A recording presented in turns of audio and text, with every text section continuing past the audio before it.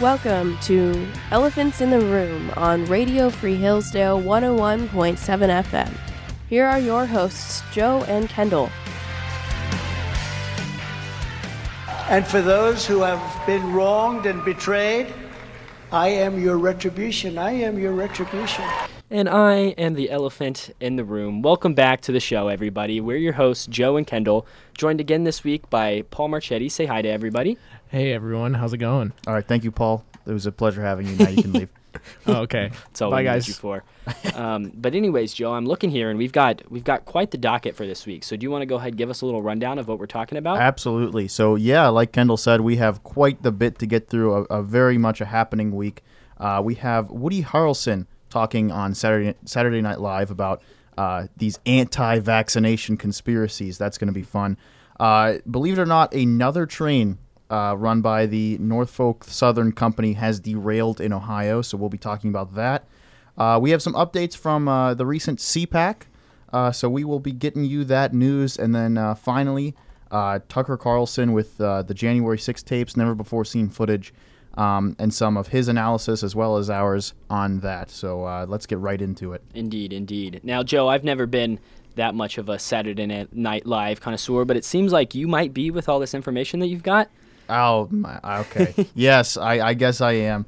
So, we have Woody Harrelson, who actually hosted Saturday Night Live for the fifth time last weekend, took aim in his final monologue at the COVID vaccination mandates. You know, he closed his opening monologue discussing the, quote, craziest script he has ever read, and we have audio from that. So the movie goes like this. The biggest drug cartels in the world get together and buy up all the media and all the politicians and force all the people in the world to stay locked in their homes, and people can only come out if they take the cartel's drugs and keep taking them over and over. I threw the script away. I mean, who is going to believe that crazy idea? Don't get the vaccine. It'll put a magnet in your shoulder, and you'll put a refrigerator on you. I don't know. I mean, that's basically what his criticisms are. Like, I have an excerpt from the Washington Post who immediately commented, his joke referenced a pervasive conspiracy theory that pharmaceutical companies control the government and the media, and that they are forcing the public to take this unnecessary vaccine. So, I mean, yeah, I think that it's very interesting that Harrelson, who is a self-described anarchist, Marxist, which, you know, okay, ethical hedonist, or whatever that is, an non-discriminate empath, all of these things. He is, among those, also anti-vaccine, anti-vaxxer. So this is, he's not alone. He joins many celebrities and media, the most recent one being last week when celebrity from the movie Shazam, Zachary Levi, responded to an anti-vax tweet asking, do you agree or not that Pfizer is the real danger to the world? To which he said, hardcore agree. So yeah, this seemingly symbolizes a narrative shift among multiple celebrities, among multiple media outlets who are now entertaining this moderate vaccine skepticism. So, you know, I don't know where that's going to go, but that's definitely a change in what we've been hearing for the last 2 to 3 years, I'd say. Mm-hmm. You know, I really think of myself more as a discriminatory empath, so I'm not really sure what he's thinking with all this. But no, it's like he just went shopping and pulled whatever words he liked off the shelf. And a Texan. He's also a Texan. Oh, and don't a Texan, forget that. right? Yeah. A anarchist, Marxist Texan. Three of those don't seem. I feel like two of those would cancel each other out, and then you'd just be left with Texan. Well, Yep, I mean, I think that's the we the have reason. a Texan right here. Yeah. We have a Texan right here. Could you be, Paul? Could you be an anarchist, Marxist, non-discriminate empath Texan? Are you a non-discriminate empath, I'd say?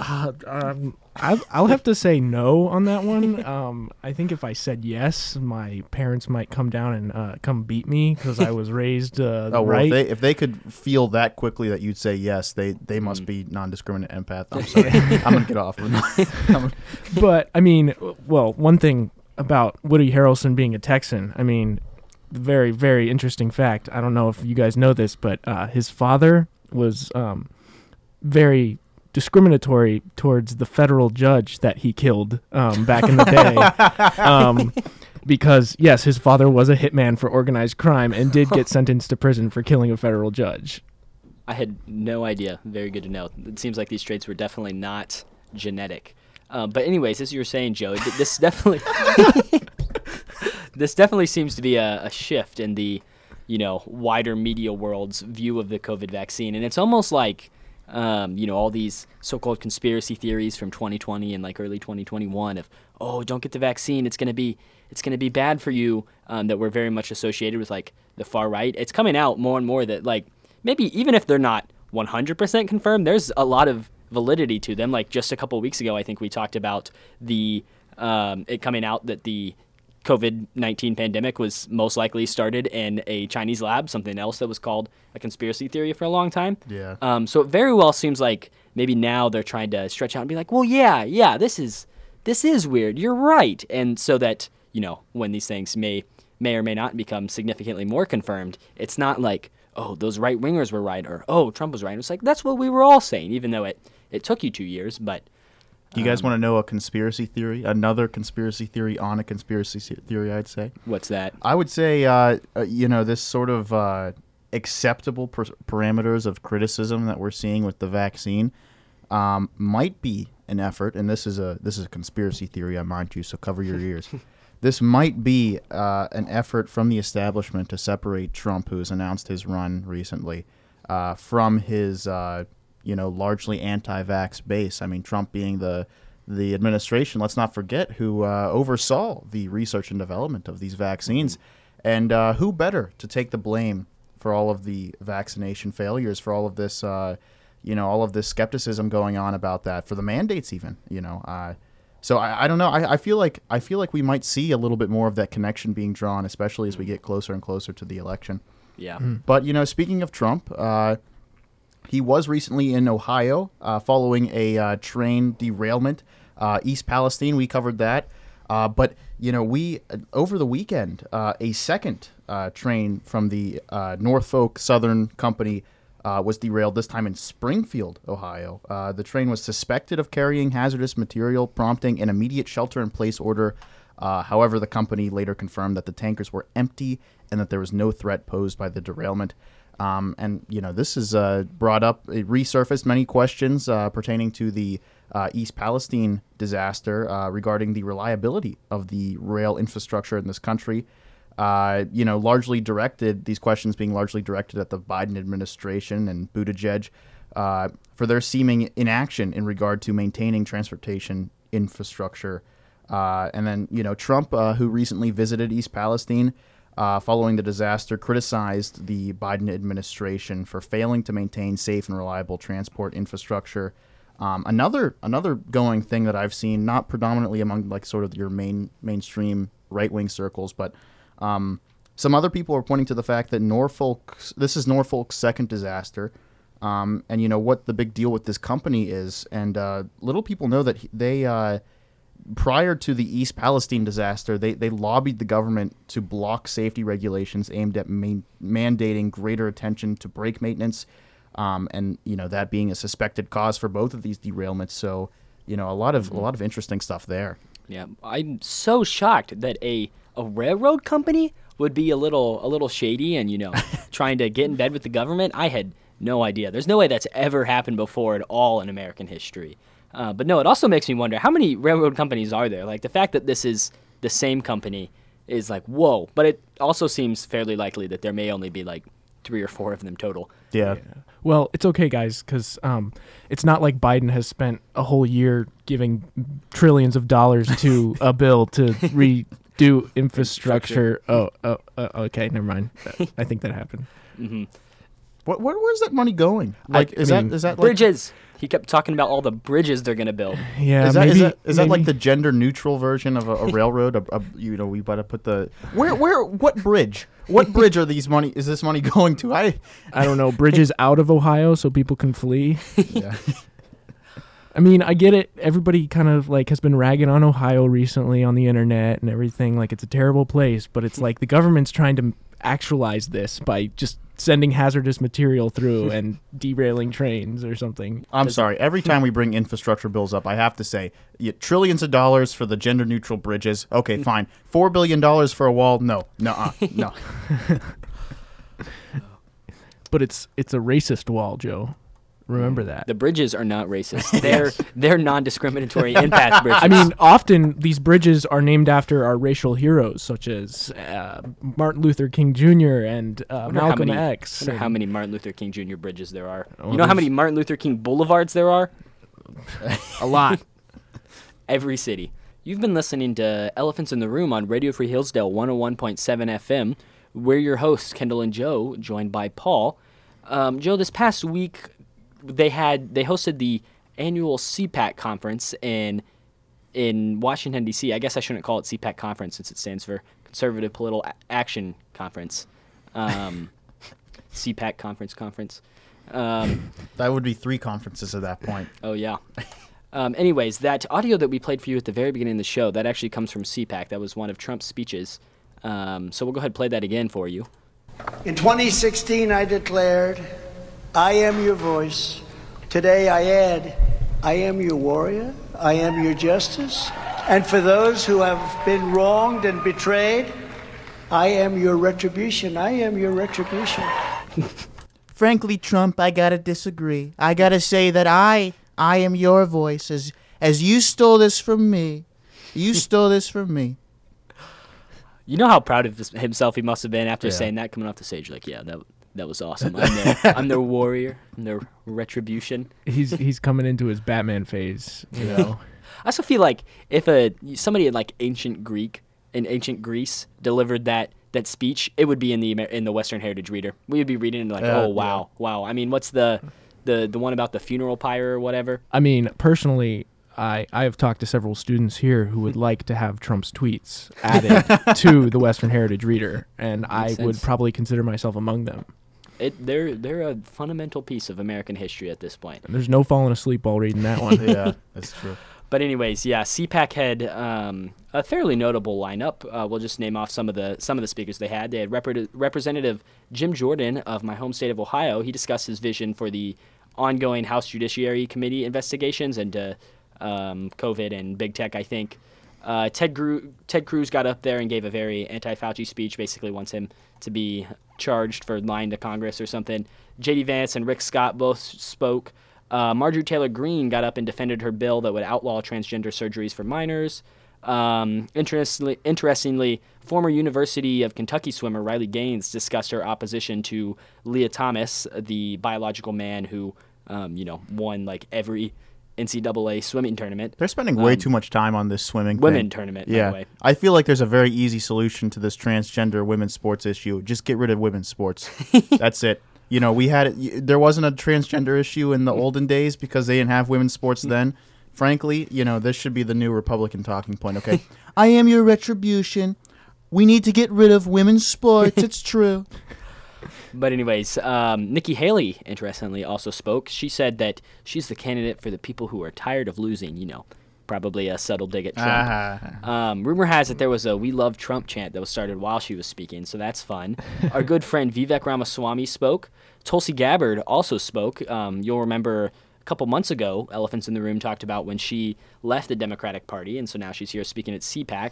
She called the Democrats the racists that they claim to hate. And probably most exciting, well, that's one word for it, I guess. Former Brazilian President Jair Bolsonaro came and spoke. Bolsonaro was there. Oh, my goodness. He was. Notably, this lineup did not include DeSantis or Pence. Pence was just too busy here at Hillsdale College giving his wonderful speech. Not sure what DeSantis was up to. Man, I can't believe that I missed the Jair Bolsonaro talk for the Mike Pence talk. I mean, I would have been on the bus with the college Republicans to go to CPAC if I had known that Jair Bolsonaro was going to be there. Yep. Interestingly enough, this was the first CPAC back in Washington, D.C. since 2019 maybe, because COVID took it out and then they decided to move it to Florida. So maybe DeSantis was just too lazy to drive all the way up. He didn't get the memo. He showed up to the Orlando Convention Center expecting it to be there, and it just wasn't. But no, it does bring up an interesting point that with the exception of Nikki Haley and Ramaswamy, maybe even Tulsi Gabbard. This lineup is very much more in the Trump crowd of the Republican Party. And you could just say that maybe Trump has more of a hold on CPAC rather than the whole Republican Party, but...